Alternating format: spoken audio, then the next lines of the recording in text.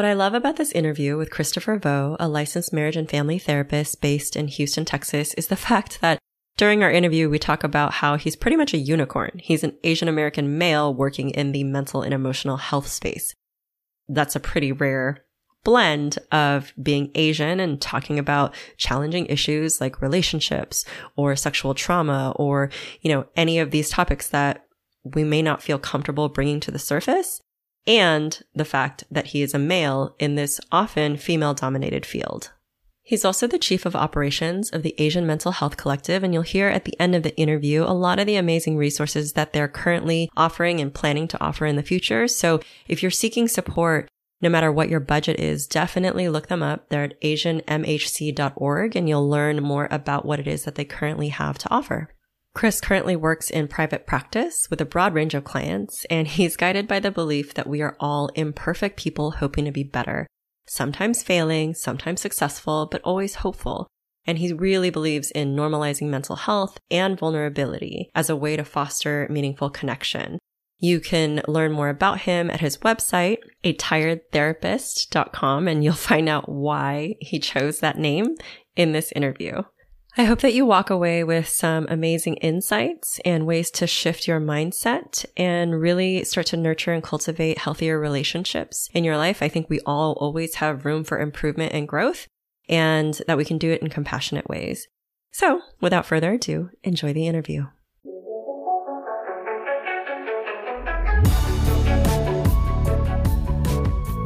Welcome to the Fuck Saving Face podcast. I'm your host, Judy Tsui, and together we'll explore mental and emotional health for Asian Americans, especially breaking through any taboo topics.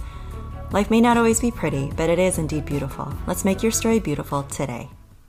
Welcome back to the Fuck Saving Face podcast, where we are breaking through taboo topics and really removing guilt and shame, especially when it comes to mental and emotional health. So I'm really, really excited because I have Christopher Vo here today. He's an LMFT based in Houston, Texas. He's the co-founder of the Asian Mental Health Collective and specializes in couples therapy. And what I love about this is one of the reasons that I reached out to him is because I feel like when it comes to relationships and being able to communicate, growing up in an Asian household, that is not something that you are taught.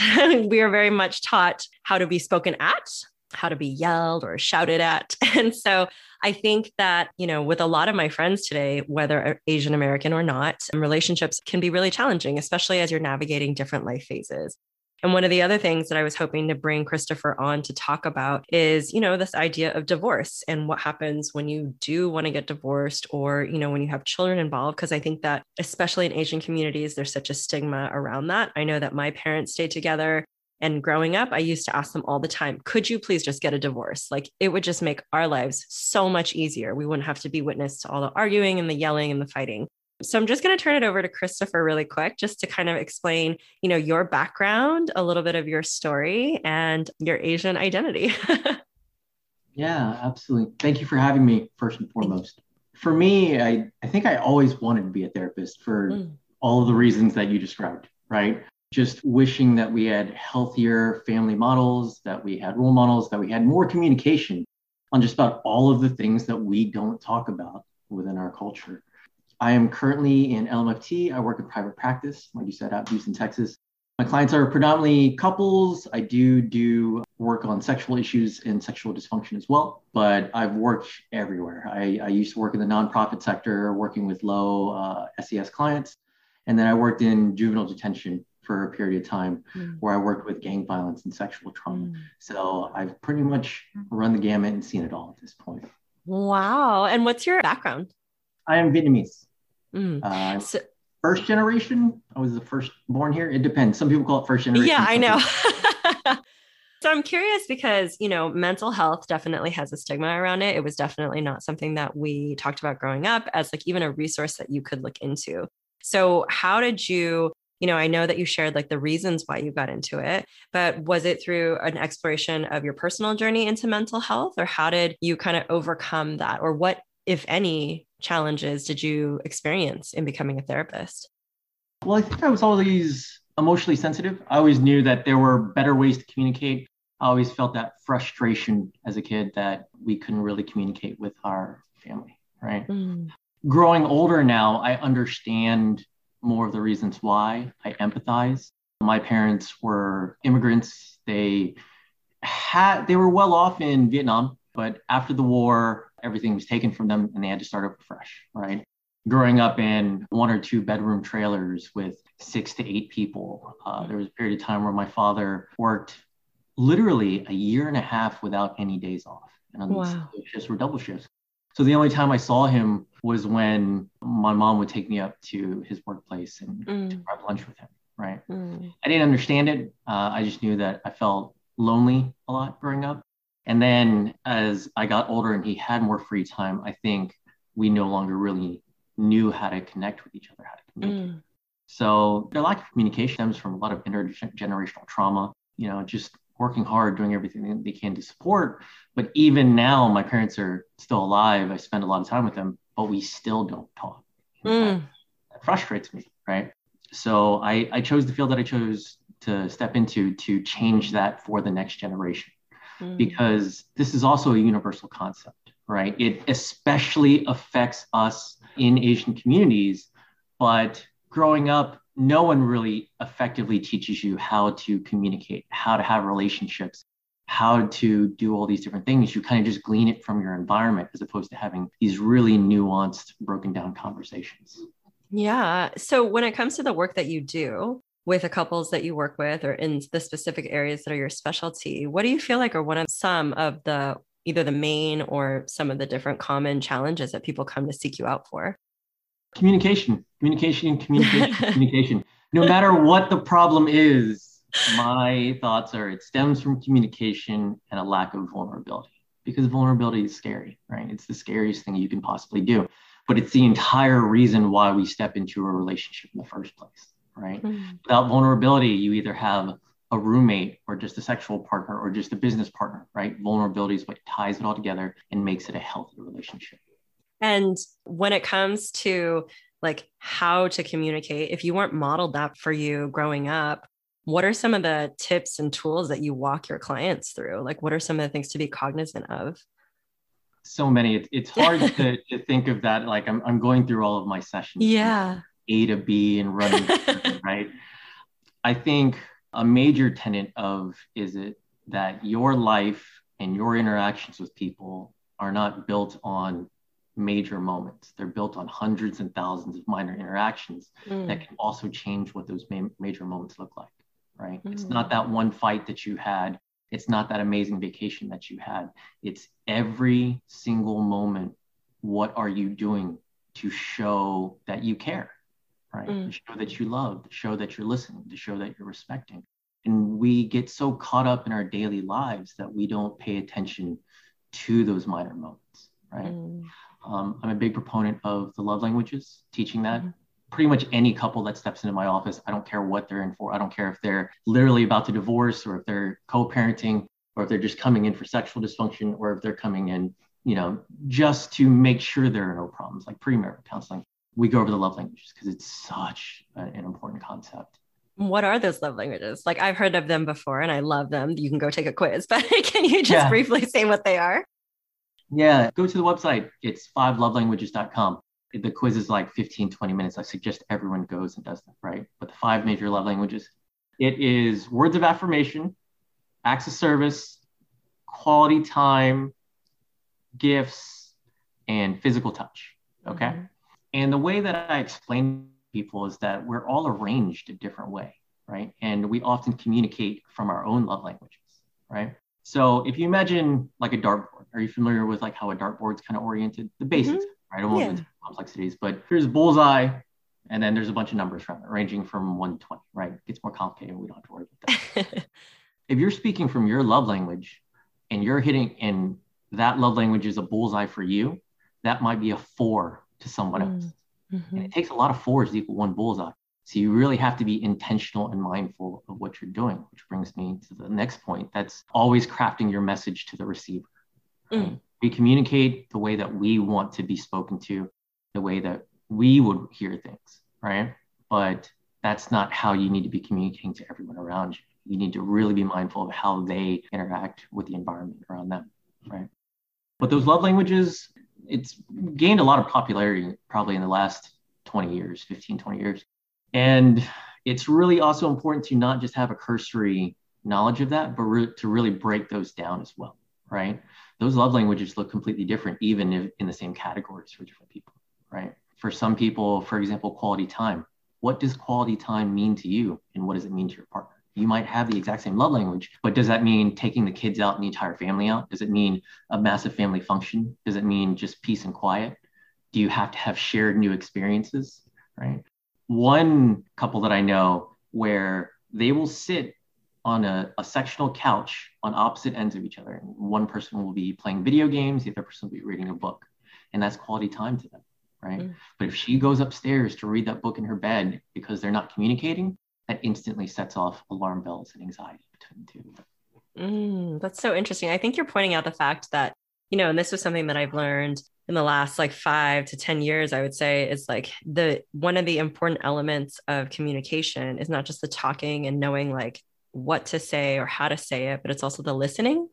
And I think the listening part is something that we don't maybe advocate as much. It's really easy to, just figure out like, okay, I need to communicate this, but then how do you hear when someone else is communicating with you? And that's something that you're pointing out right now. You had alluded to this idea of divorce. And, I know for me, when I was going through my divorce, when I spoke with I have 3 younger siblings, and when I mentioned to them that this is what I was thinking of doing, it took me a long time to get there because I have a child. And in my mind, I was taught like you stay together no matter what, because that's what I saw my parents do.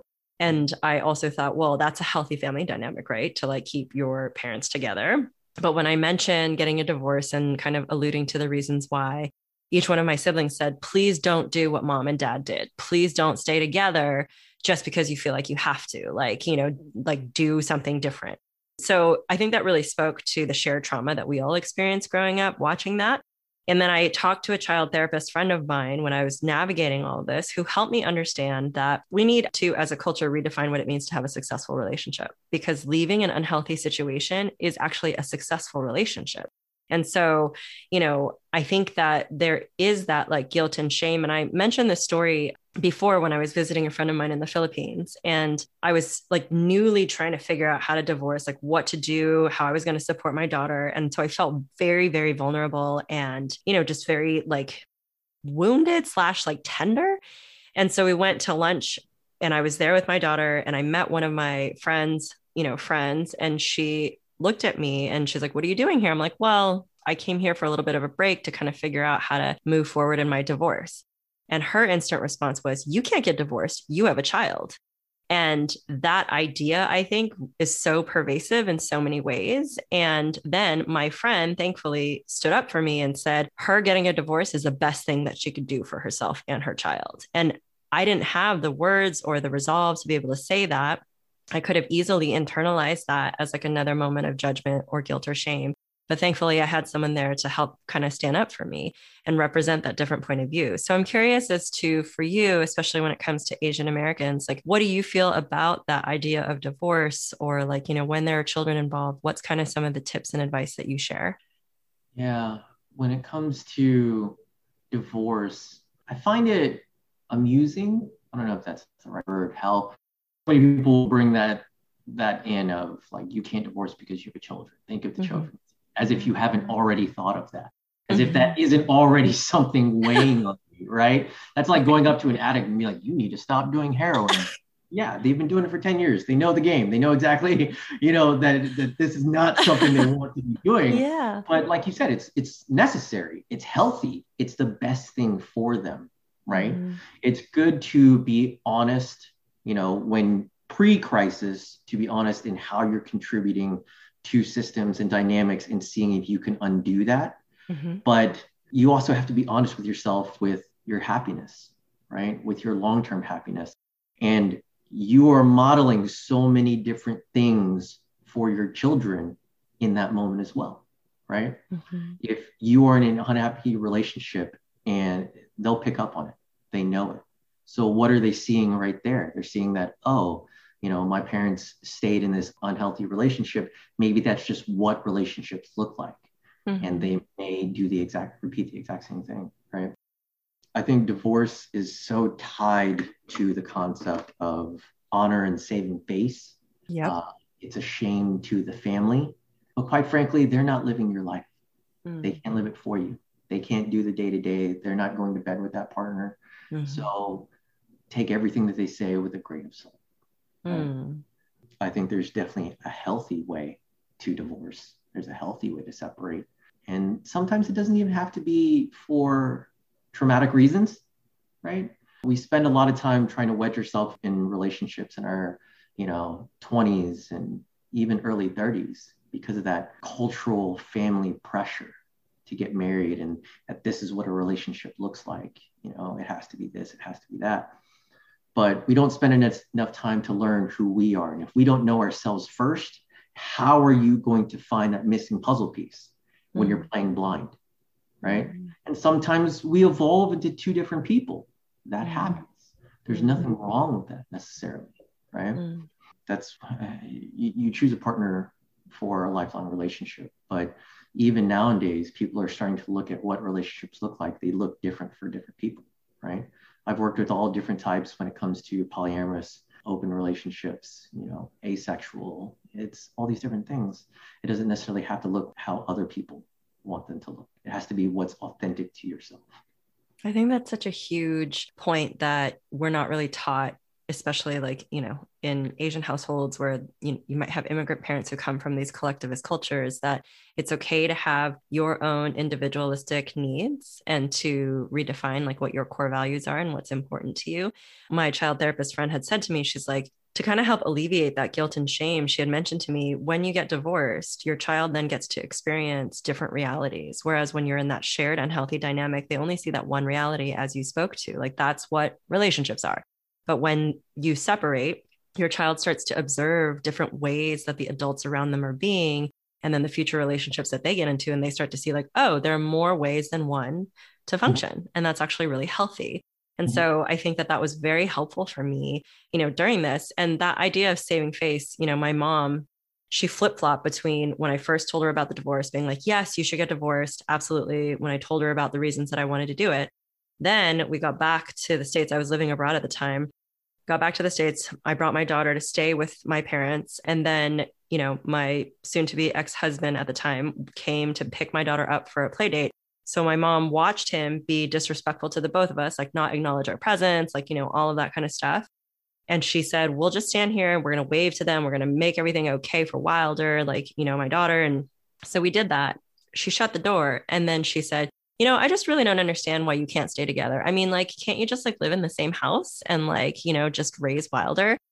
And my mind just like was like, what is happening right now? Like you literally just watch with your own eyes. And I feel like there's so many things that happen in that moment of like, it can be difficult to feel like the people that you want to rely upon aren't there to advocate for you, or like, that she thinks that this is okay because this was the template that she set forth.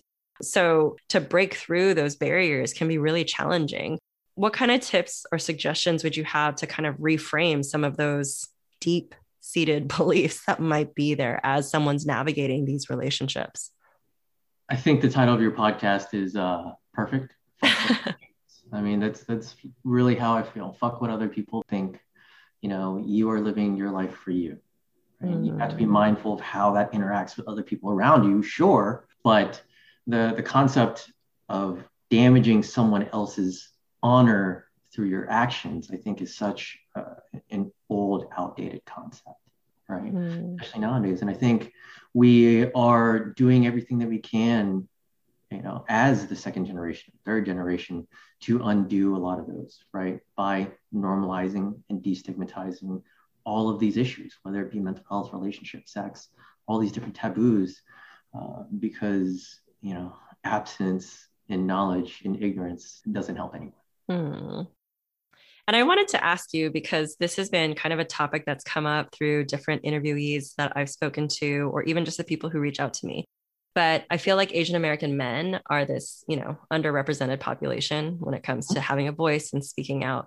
And I don't know if this is true, but in my experience, I feel like I've seen a lot of female therapists and not a lot of male therapists. What has been your experience in that, being an Asian American male in this field? Have you gleaned any insights or like noticed anything? I've met a couple other Asian American males. I'm a unicorn in this field. 100%. Yeah, right? I will go to conferences and just look around and be like, all right, that's fine. It's cool. So when we meet each other, it's like, hey, how's it going? Do you live anywhere near me? Like, it would be great to connect. Yeah, there's so many other facets to it because I think therapy in general is already pretty heavily dominated with women, right? Mm-hmm. And that goes into toxic masculinity. Mm. We as men are not taught to be vulnerable. We're allowed to show two different emotions, that is happy and angry. Anything else is not worth talking about. You push it through, you bottle it up, and then you die unhappy. Right? Oh, God. So that's the classic model for men. And, it's even more so tacked on with pressures when it comes to Asian families, right? Because now you tack on that added cultural element to it. And then you add on the stereotypical Asian pressures to be a doctor, a lawyer, maybe an engineer if you've got progressive parents. And if you've got religious parents, someone of the clergy or what have you, right? That's pretty much all the options I had. I'm 30, about to be 36. Up until I was 32, I was still getting pamphlets of like, you sure you don't want to be an optometrist or like a nurse? Like that's it, it's not a doctor. I'm like, just stop, please. But yeah, it's difficult to break down a lot of those cultural barriers when it comes to those things. I think also the fact that these stereotypes perpetuate themselves. I think one of the most frustrating things that I see amongst, well, I'll say Asian males, speaking for this specific demographic, there's a lot of that self-deprecative humor that goes around, right? And I remember I grew up in Ohio up until I was 17, and I believed every stereotype about me. And it made me very introverted, very scared, very anxious, because I thought I was small. I thought I was unattractive. I thought nobody would like me, the worst Asian stereotypes, I believed. I'll let your mind wander with those. And then I found out in my mid-20s that I'm none of those things, like none of them actually fit me, that 5'10" isn't short, right? That all of these things didn't actually take place. And I had to redefine myself and retrain myself and find my confidence and my voice again, right? And people need to realize that perpetuating those stereotypes, even in humor, can be damaging. Because again, hundreds and thousands of minor interactions. If you're not offset, like I'm all for dark humor, I'm all for humor and making light of things, full attention to issues. But if you are not offsetting that with a much larger portion of positivity and uplifting and confidence, that's actually what's taking over. Does that make sense? Yeah, absolutely. I think that I'm only coming to realize now how much that self-deprecating humor I've done to just kind of like fit in and to like make things okay for the other people around me, when it's deeply detrimental, I think, to your psyche and your mental and emotional state. And I love the reminder again, it's all those small minor acts all the time that actually make the biggest difference, because it's easy to see like the shiny, flashy, big moments, but it's all of these other moments that make the biggest difference. So thank you for sharing that. So Gottman actually said, he mentioned it specifically for couples, right?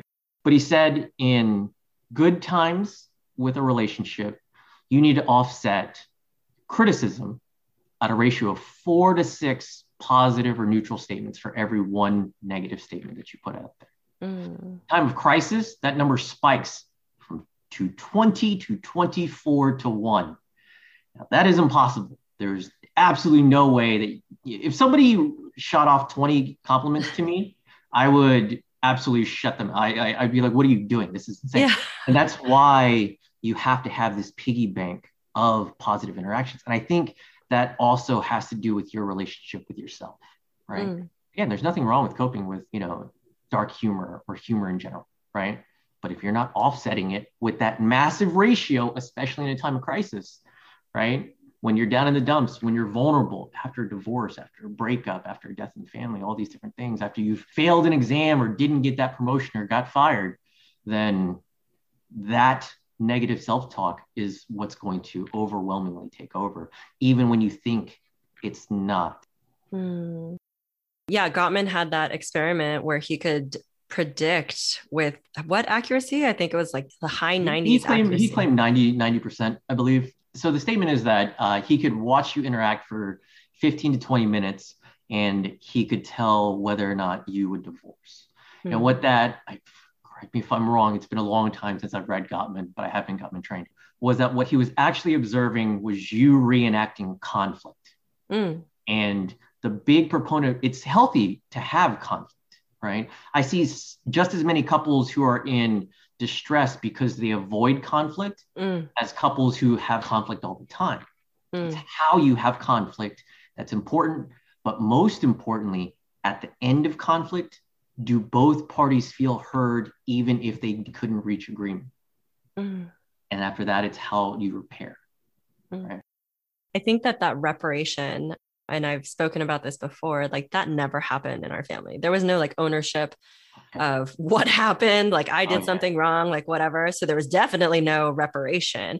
And thankfully, I've had people in my life who've encouraged me that it's the coming back together that actually is where you build the strength in the relationship. It's okay for you to have conflict or have a fracture or whatnot, as long as you can figure out a way to, like come back together in that and find your healing. So I think that that's incredible. So along this idea of fuck saving face, if there was something that you wish that people would remove the guilt and the shame and stigma around, what would you say? Like, what's something that you've come across in your work or in your life that you wish people would know about? Fucking everything. Remove the stigma from everything. Talk about how much you make, how you got your job, talk about how you're having sex, what you like, talk about everything. I think so much of that, the stigmas around conversation about these things are based on control, right? When it comes to not talking about your salary, that's so that companies can pay you less without you knowing about it compared to people within your industry, right? To prevent moving up within the ladder. When you're in a relationship and the entire point of being in a relationship is to have and share vulnerability, what's holding you back? It's easier said than done. I get that. I'm not saying that that's, where everyone has to be right now, right? But learn it now. You'll quickly realize that a lot of the things that you thought mattered don't matter the older you, right? I see that every day, every year when I look back on my life, and just live life without the what ifs. Yeah, I feel like one of the undercurrent messages that you're sharing is this ability to grow at any age, that like there is no limit to how that can happen. And there's no like timeline as to how it's going to look, that all of us can perpetually evolve and grow as we become more and more aware of, who we want to become or some of the things that we can let go of. So I think that is a beautiful message, because I would never want anybody to feel like it's too late to like feel better or find that happiness. Absolutely. It is never too late. It is never too late to change, to heal. It's not too late to let go of resentment. It's not too late to face an accuser, even if they've passed on, right? We do that work within narrative therapy. We do that work with a lot of different concepts. So but again, it starts with those small, tiny moments, right? I think a lot of times the issue is that people think that they look at a goal and they realize that that peak of that mountain is so lofty. It's so exhausting. There's no way I can ever possibly make it there. But it's one step at a time. And that's what I feel like a lot of my job as a therapist is to, one, remind you that that goal's still there. It's a far ways and you got to keep walking, but also to look behind you and see how far you've come at every point, right? And it's that delicate balance of the two, so that to keep that motivation. I love it. Oh, one more question, because I was going to ask how people can find you, but I also wanted to ask about what the Asian Mental Health Collective is. You're a part of that. So I'd love for you to speak to what that is and then share how people can connect with you. Oh man, it's elevator pitch time. It's just been an honor to serve the community in this way. But Asian Mental Health Collective started out as a Facebook group for people to be vulnerable. It ballooned to 60,000 members in 3 years because it's so needed within our community. So many people didn't know how to have these conversations, how to be raw. From there, we built it into a full-blown nonprofit, 501c3 nonprofit. And now we're doing so many different things. We have so many different projects. We have Asian mental health professionals. Subtle Asian mental health professionals are both on Facebook. They're groups where professionals can network, get clients. We have mentoring groups within there. We have support groups for therapists in there. For our laymen, we help guide some of those conversations.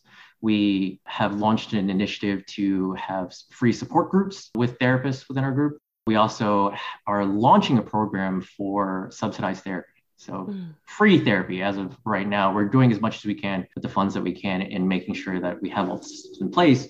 But just for this year, we are donating $88,000 back to the community for that.